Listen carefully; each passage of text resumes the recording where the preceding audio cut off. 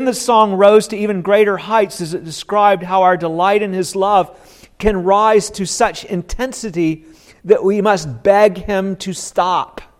That was in chapter 1, verse 12 through chapter 2, verse 7. This was followed by a description of His wonderful visits where He was depicted as leaping across the mountains to get to us like a gazelle, coming fleet of foot, and then warmly calling us out of overcoming our shyness, calling us out to come and be with Him. And our sense that we would want these visits to continue forever. That was in chapter 2, verse 8 through 17. Then in chapter 3, there was a time when, without explanation, He withdrew from us for a season, causing us to seek Him, but also to quickly find Him. That was in chapter 3, verses 1 through 5. In chapter 3, verse 6 through 11, He is seen as the great King who openly and publicly receives us as His bride, who makes His public covenant commitment to us. Remember, she came in on the palanquin and was brought to Him to be His bride. And in 4:1 through 5:2, we were taken aback by His praise of our beauty to Him as His bride, and by the delight that He said He has even from one glance from us. We talked about that. I explained that even the tiny beginnings of our love for Christ is most precious to Him because it is the result of His all-powerful work of salvation in our life. He loves to see the progress of His saints. We saw how we are depicted as His garden where He grows the fruit that He delights in with His skillful and powerful hands, His wise hands. He knows what to do. The song shows how all this makes us want to bring forth fruit for Him even more. We're encouraged that He is delighted with even a little bit of fruit in us, and that He is able to work and bring about those good things that He desires. So we want Him then, and we invite Him to come and enjoy the fruit that we bring forth, the fruit of new life that comes through His saving work. But then in chapter 5, verse 2, we saw the description of a time when we grew cold and unwelcoming toward Him. This is all too common in the church's experience. We find it recounted all through the Bible. We lose our first love. We grow frigid toward Him, our gracious divine husband, Jesus Christ. In 5:2 through 3, we're shown to be unwilling to trouble ourselves enough to be intimate with Him, even to the point of leaving Him out in the cold night and refusing to be bothered to open the door. In 5:4, He arouses us so that we do get up and we go to Him with eager desire, the myrrh dripping from our hands, as it says, to open to Him, only to find that He is gone. That was in 5:5 through 6. He has withdrawn from us in order to teach us a lesson. We are then depicted as going out in the night to find Him, searching for Him eagerly, but unrewarded in our quest.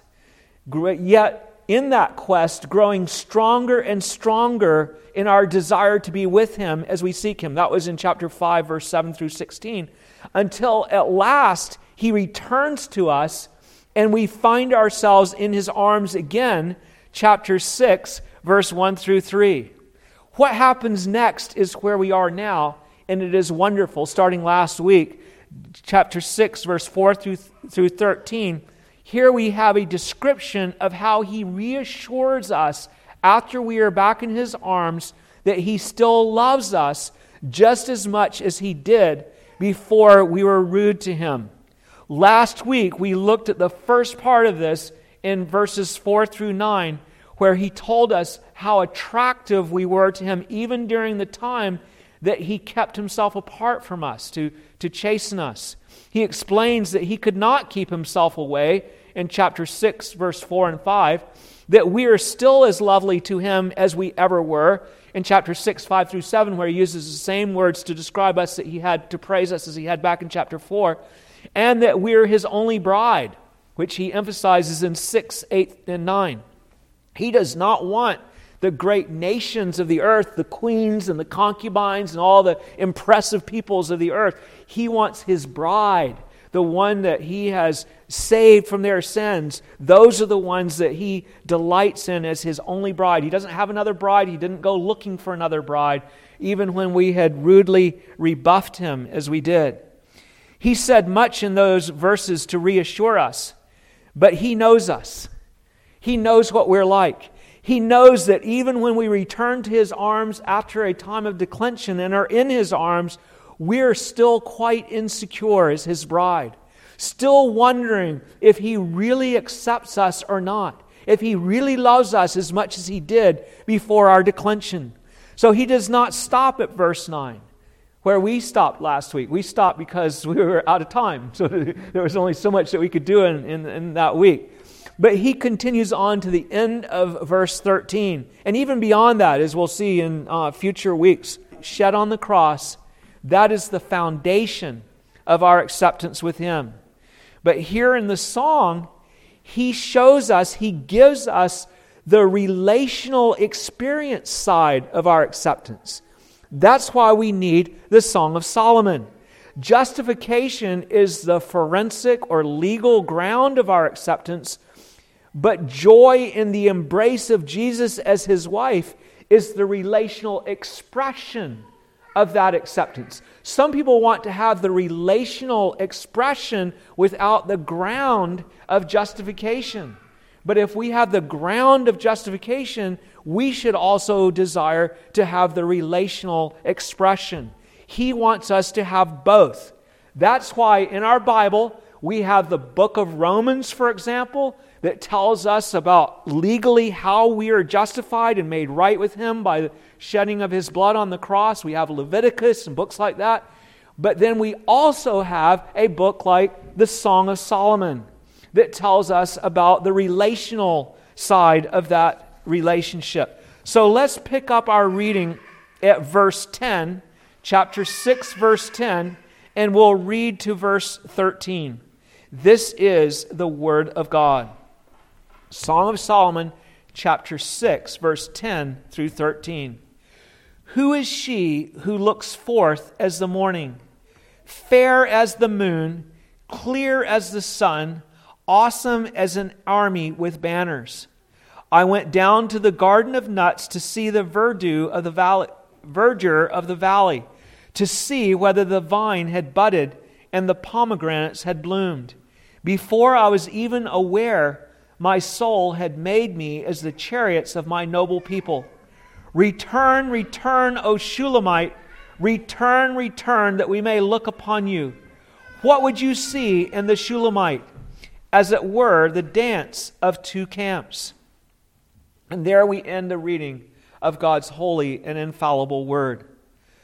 Let's look at how he continues to reassure us of our full acceptance, his full acceptance of us, despite our former rejection of him.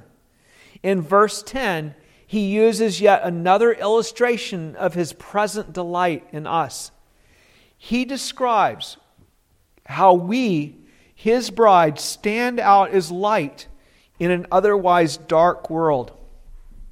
He uses a question to show our unique character. He says, who is she who looks forth as the morning, fair as the moon, clear as the sun, awesome as an army with banners? The question is a kind of exclamation. It's like saying, who is this? You're not really asking a question, but you're saying, look at this one. Who is this? And describing what they're like. Look at her. He begins by describing us as she who looks forth as the morning. Interestingly, the words look forth refer to looking down as from a window or looking down even from the sky. Here the picture is of morning light, looking down upon the face of the earth as it shines upon the morning light, bringing in a new day that is, to use the words of James Durham, both lightsome and refreshing, cheering and lovely, as it is the end of darkness. Light has come, you see. The dawning of morning was, of course, a much more significant event before the days of electricity. The bride of Christ is like that light coming into the world. She introduces light where light was not. She is the people in the world who represent the true and living God, the bride of Jesus. She is the one cherished and redeemed by Christ, a people that show the whole world what the Father is really like because they have been reconciled to Him by the cross. They show forth then, just by being the people of God reconciled by Jesus Christ on the cross, they show God's holiness, His justice, His wisdom, His vindictive wrath, His sovereignty, His power, His mercy, His love, His grace, all in a place, this world, where He was unknown because of sinful suppression of Him. All in a place where apart from her, He would still be unknown. What joy it gave to Jesus to see His little flock called to be witnesses to the true and living God shining across the face of the earth. The dawn going forth and bringing light around the world. How glad we ought to be to shine our light as His witnesses in this dark world. Next, He describes us, His bride, as those who are fair as the moon. Here again, we are shown to be conspicuous, like the great luminary of the night, the moon. It stands out in the night sky. In the night, it is the moon that stands out above all the stars, even though it is only reflective light. So Christ's bride stands out to Him as light in a world that is darkness. As the moon, we are but reflected light, but how fair is the word used here. Remember that word we've run into before that could be translated lovely or beautiful? Is that light in the night?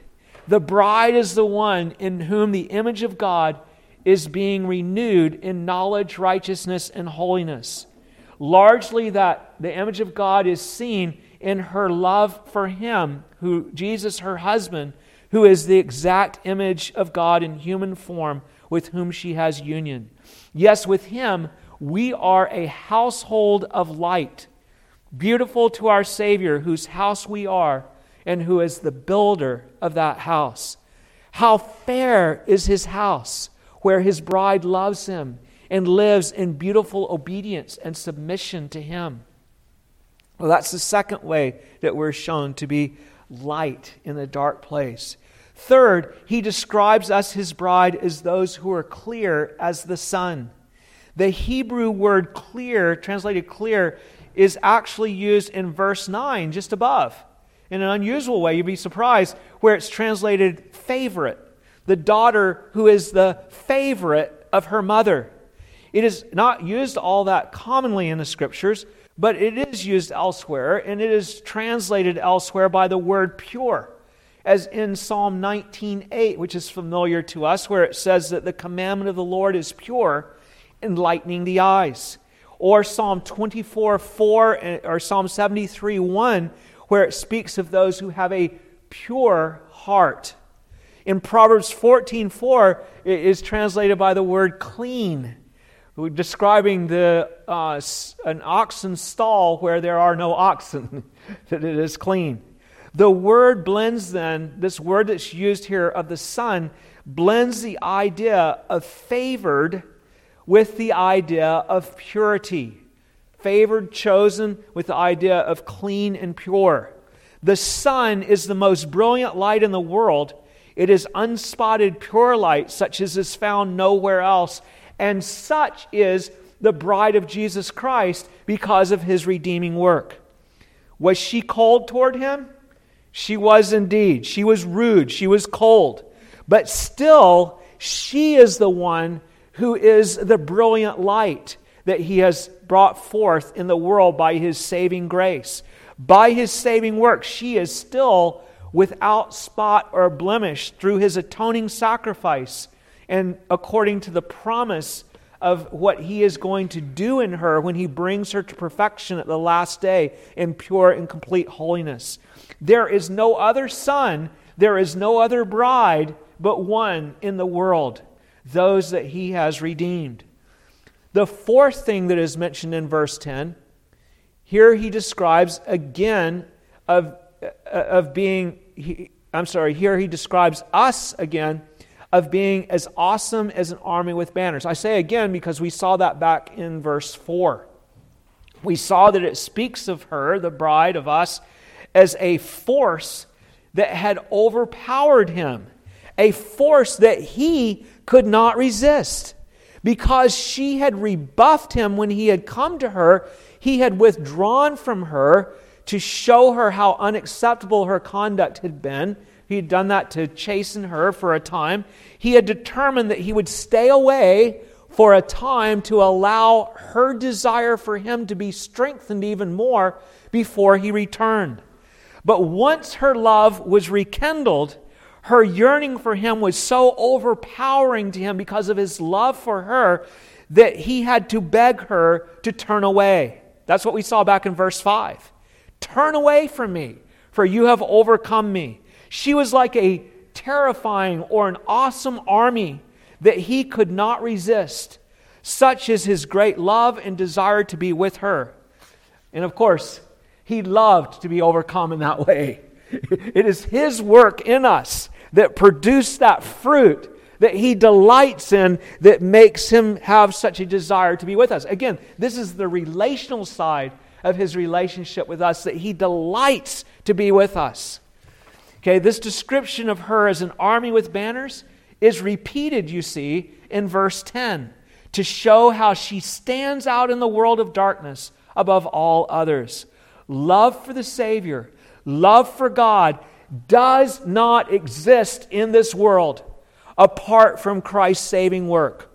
Only in those that he has redeemed do those fruits exist. And that is what makes his bride stand out above all others and what makes her like an awesome, terrifying army to her enemies and even to him, one that he cannot resist because of the beauty of her love and his desire for her.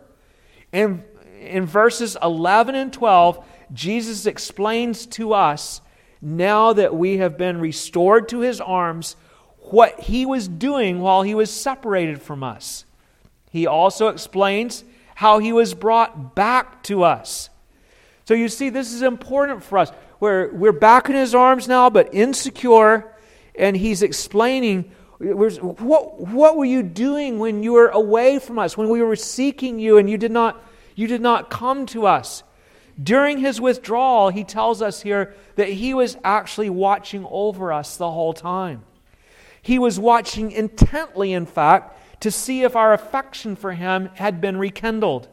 In verse 11, he says, I went down to the garden of nuts to see the verdure of the valley, to see whether the vine had budded and the pomegranates had bloomed.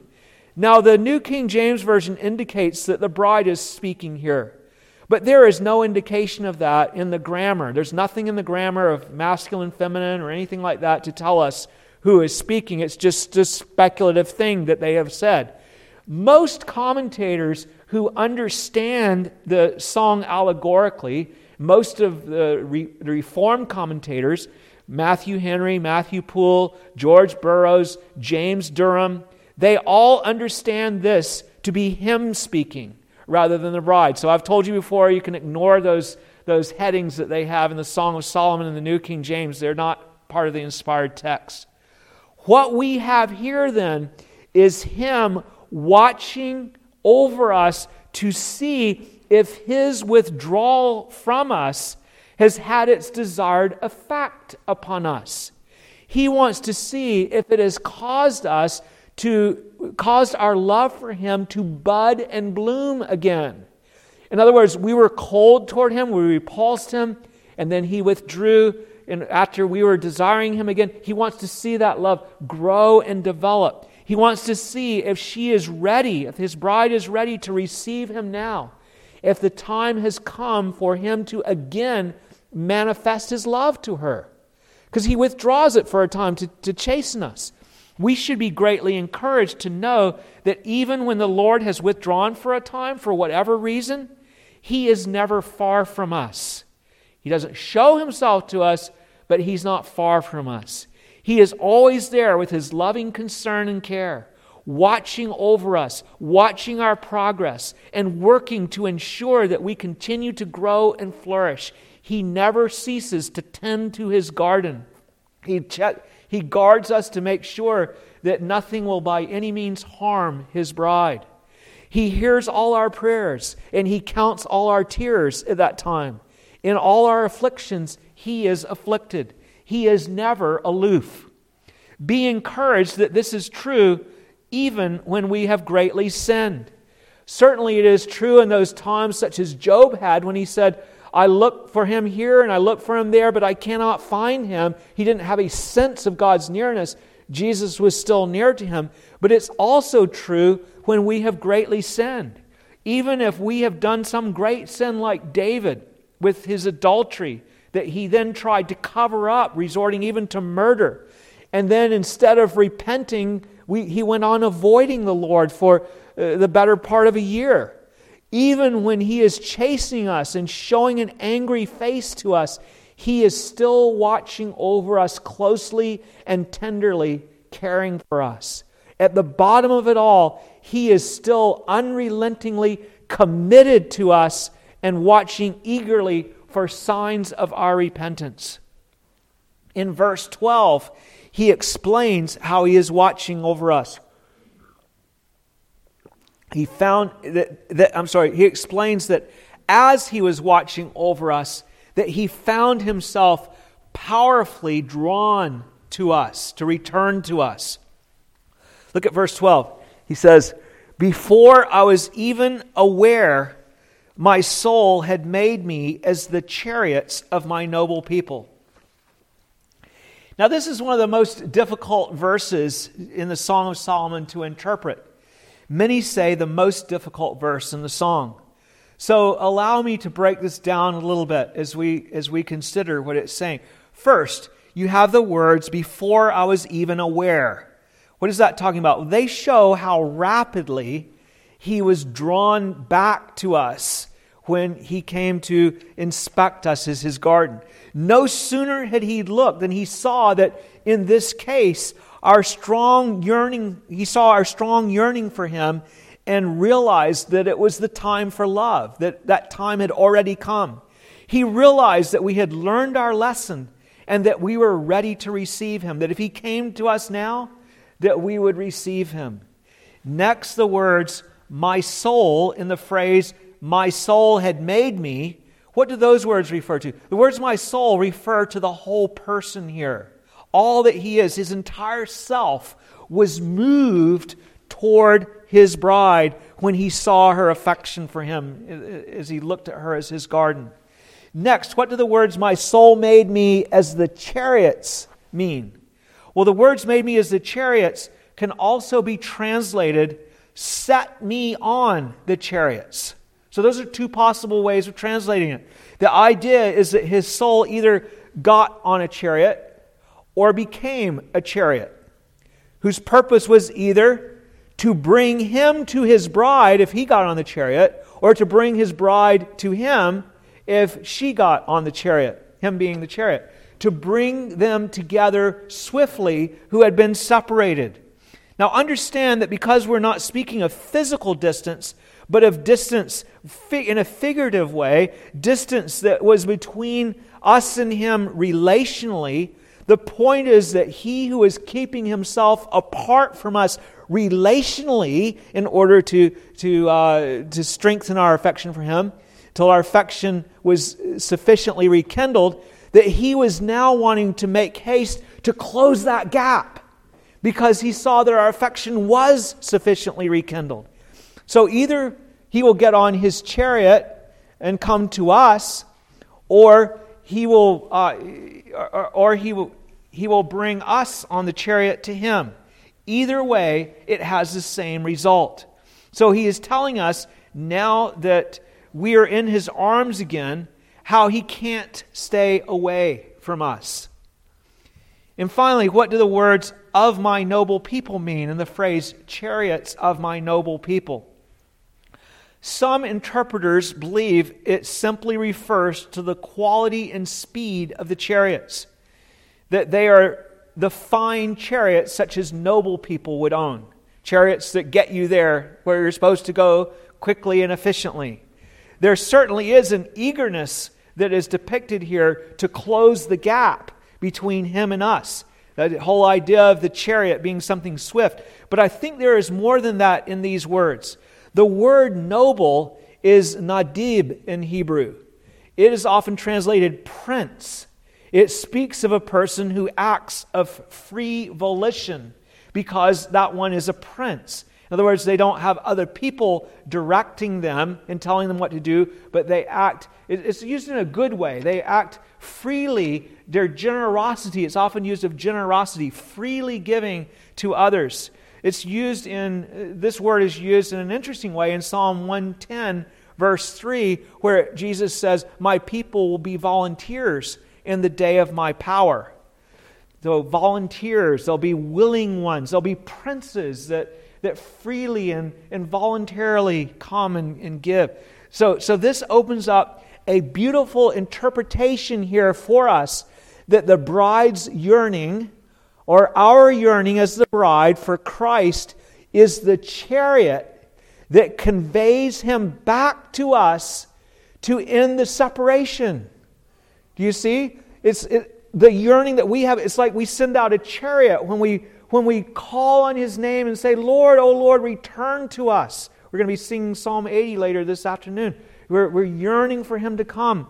And we have already seen that it was his touch that gave us this unrelenting yearning for him ever since we rose to open for him back in chapter 5. But it is Christ's own work that gave us this yearning.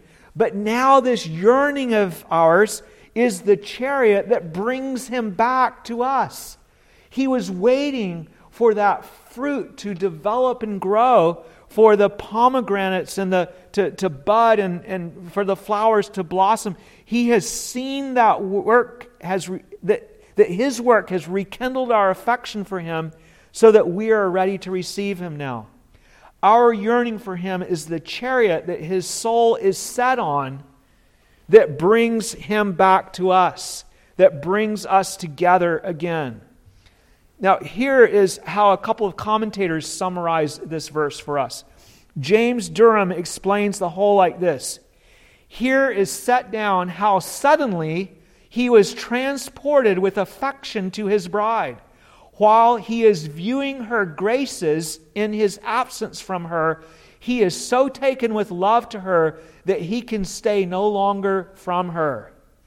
Matthew Henry says, Christ could not long content himself with this separation.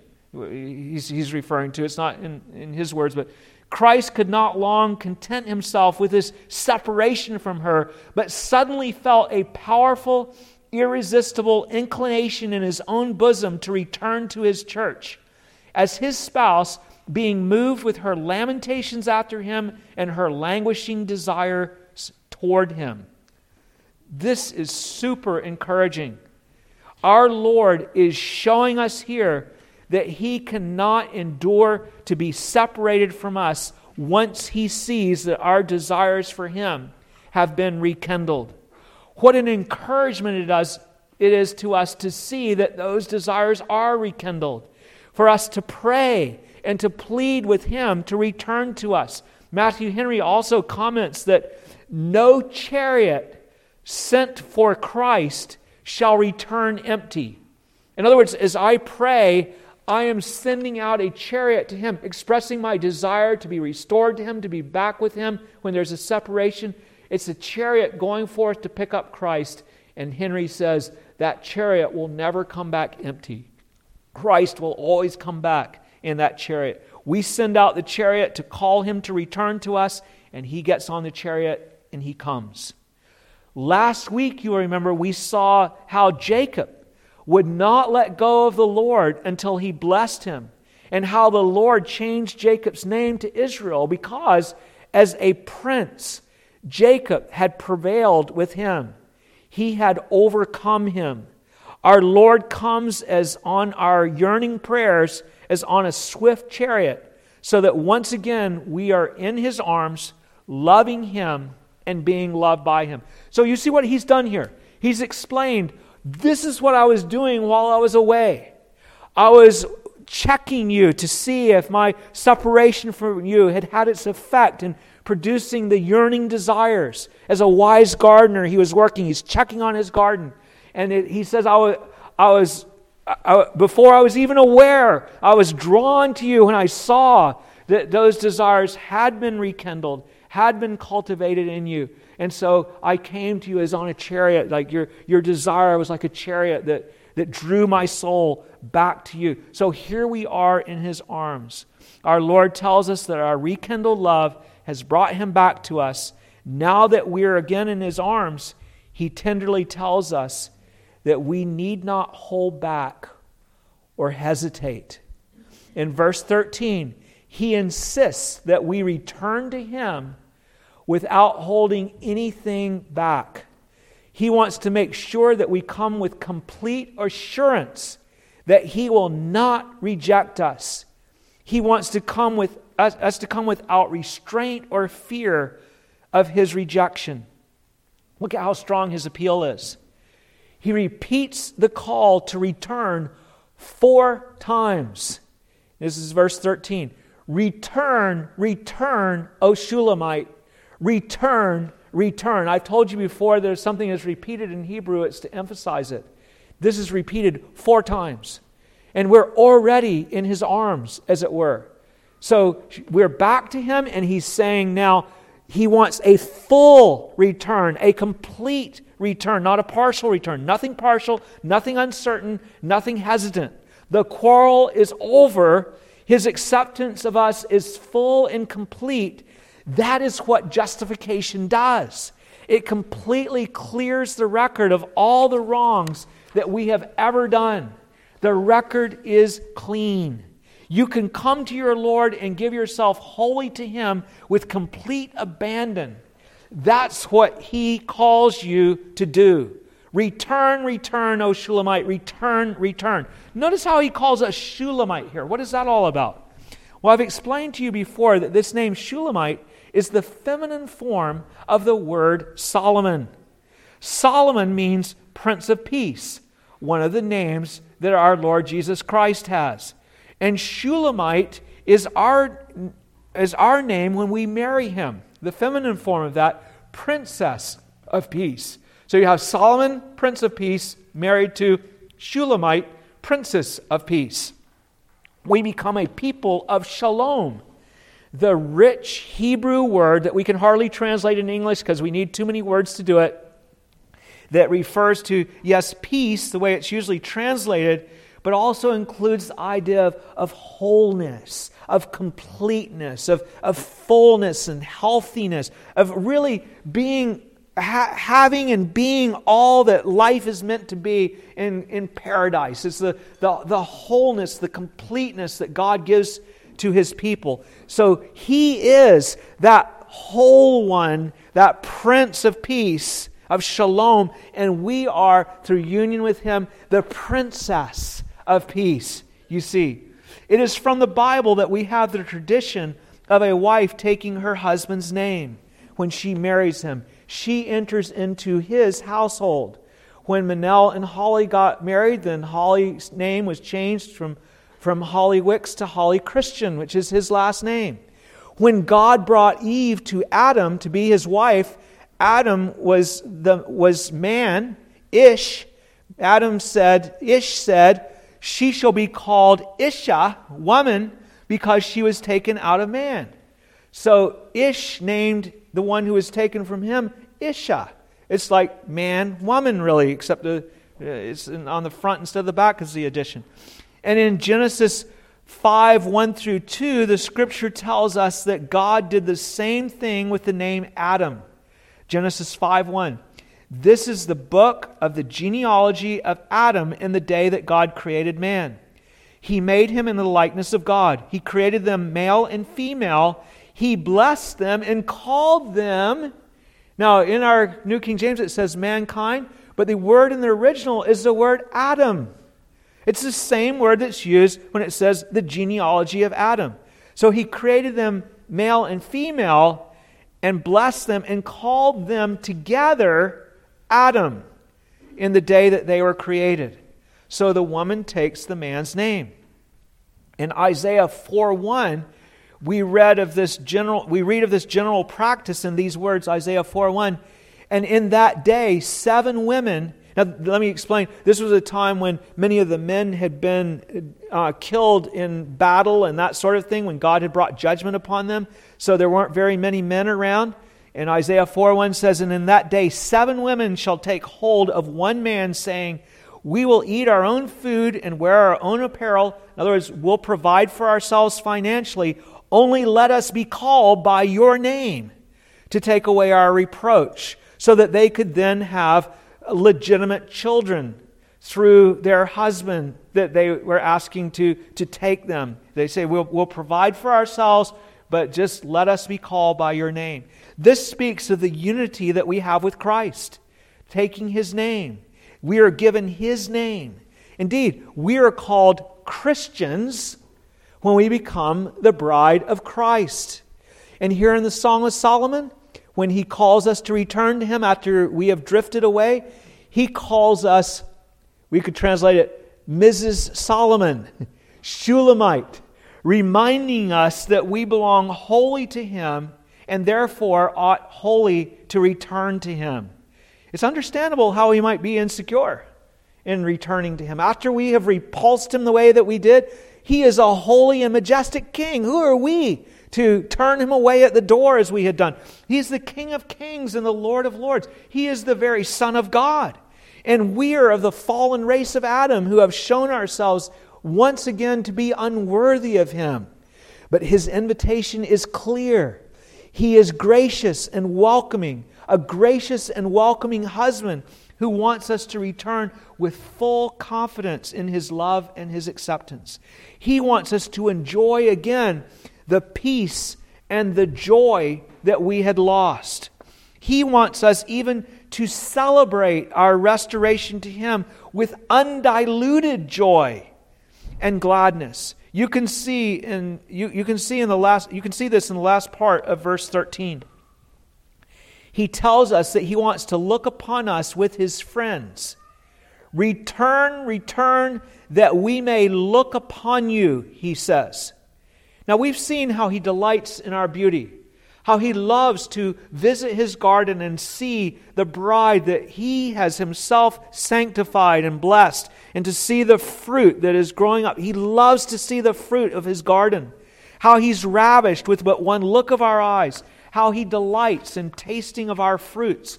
And you remember we saw before how He invited His friends to come and rejoice in those fruits with Him. Remember that though it uses the analogy of the sexual relationship, we're not talking about a sexual relationship. We're talking about the spiritual relationship we have with Him, whereby we bring forth fruit that delights Him, and He comes and partakes of that fruit, and He invites His friends, come and enjoy my garden with me.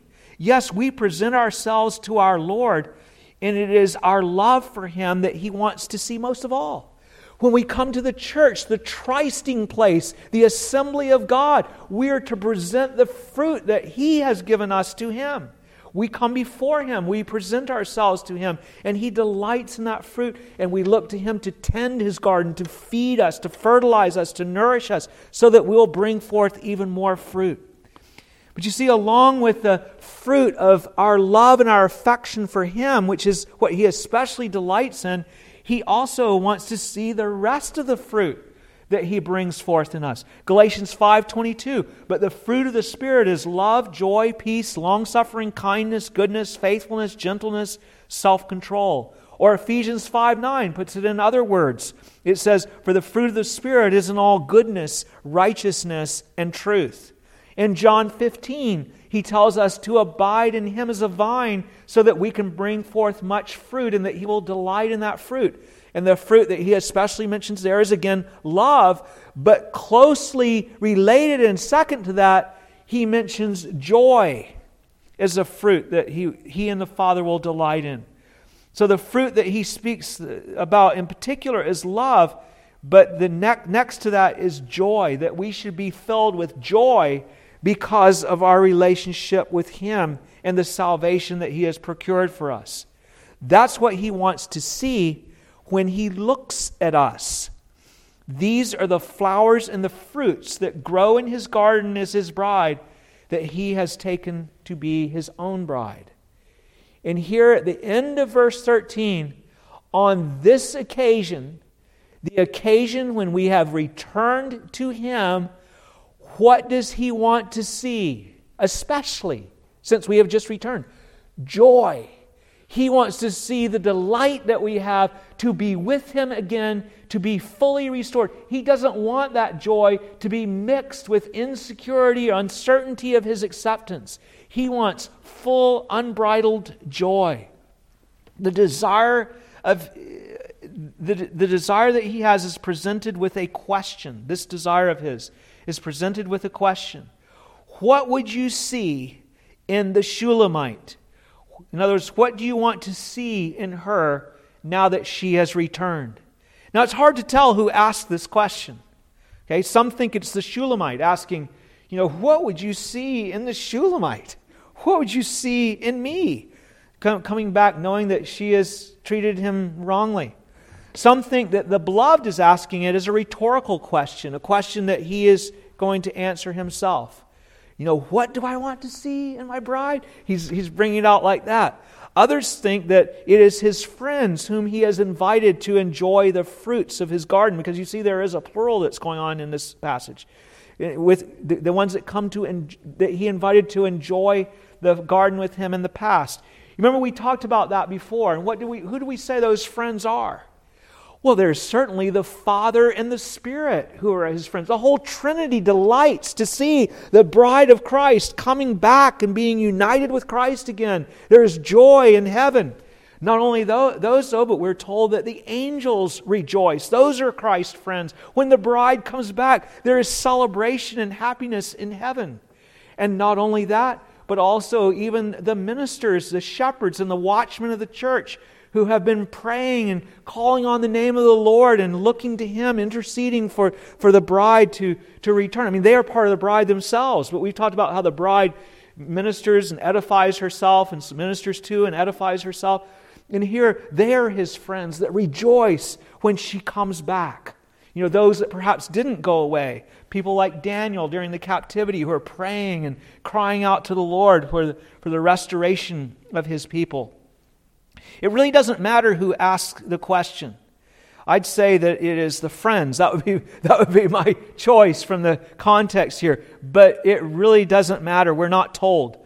What matters is the answer. What does He want to see in the Shulamite? Now that she has been restored to Him, He wants to see her as the dance of two camps, is how it's described. These are the words, the dance of two camps. Now, what does that mean? Well, the word translated dance means dance. That's exactly what it means. The two camps could be translated a lot of different ways. Two armies, two hosts, like even the hosts of heaven could be referred to here. Two companies. There are many ways to translate it. But it seems that what He wants to see in the Shulamite's return is unmitigated joy, such as is beautifully expressed in a celebratory dance. He wants her to go, as our psalm that we're going to sing in a little bit, Psalm 30 teaches us, from sorrow to dancing full of joy. She has been restored to Him, and it is an occasion for joyous celebration. Her friends make up one company, And his friends make up one company, the angels, the Father, the Spirit, the ministers, whoever's in that company, and his bride makes up the other company, and together they celebrate with unspeakable joy that she is united again to her husband. Like the prodigal son, she has come back to him, and Jesus, like the father in the parable, wants to have a great celebration. He wants to see the dance of two camps, the angels and all his friends rejoicing, and his bride rejoicing together. Or some would say that the bride is herself the two camps, because she's a whole company of people, and just the fullness is described as a double, like when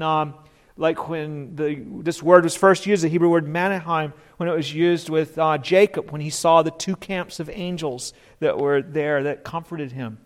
George Burroughs brings out well what this is getting at, though, with the rejoicing and the beauty of that joy going on as depicted here. He says, I quote, "The beloved would say that she whose loveliness in his eyes he had been illustrating by so many comparisons was an object of more delightful contemplation to him than bands beautifully attired mingling in a sacred dance on a day of public rejoicing.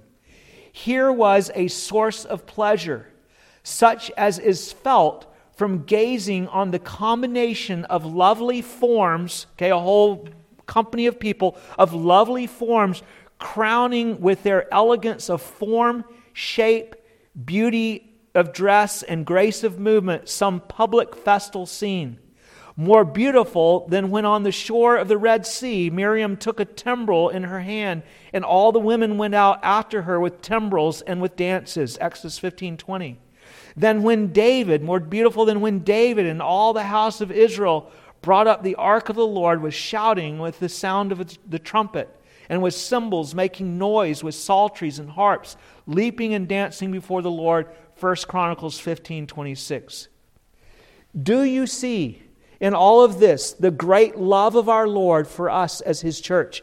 It should be precious to us that He not only rejoices at the fact of our restoration, but also He rejoices to see us rejoice in that restoration. He wants to see our joy. Think of the whole church in all ages. Let's back up and look at the big picture, and what do we see of the church? Here the whole world is fallen.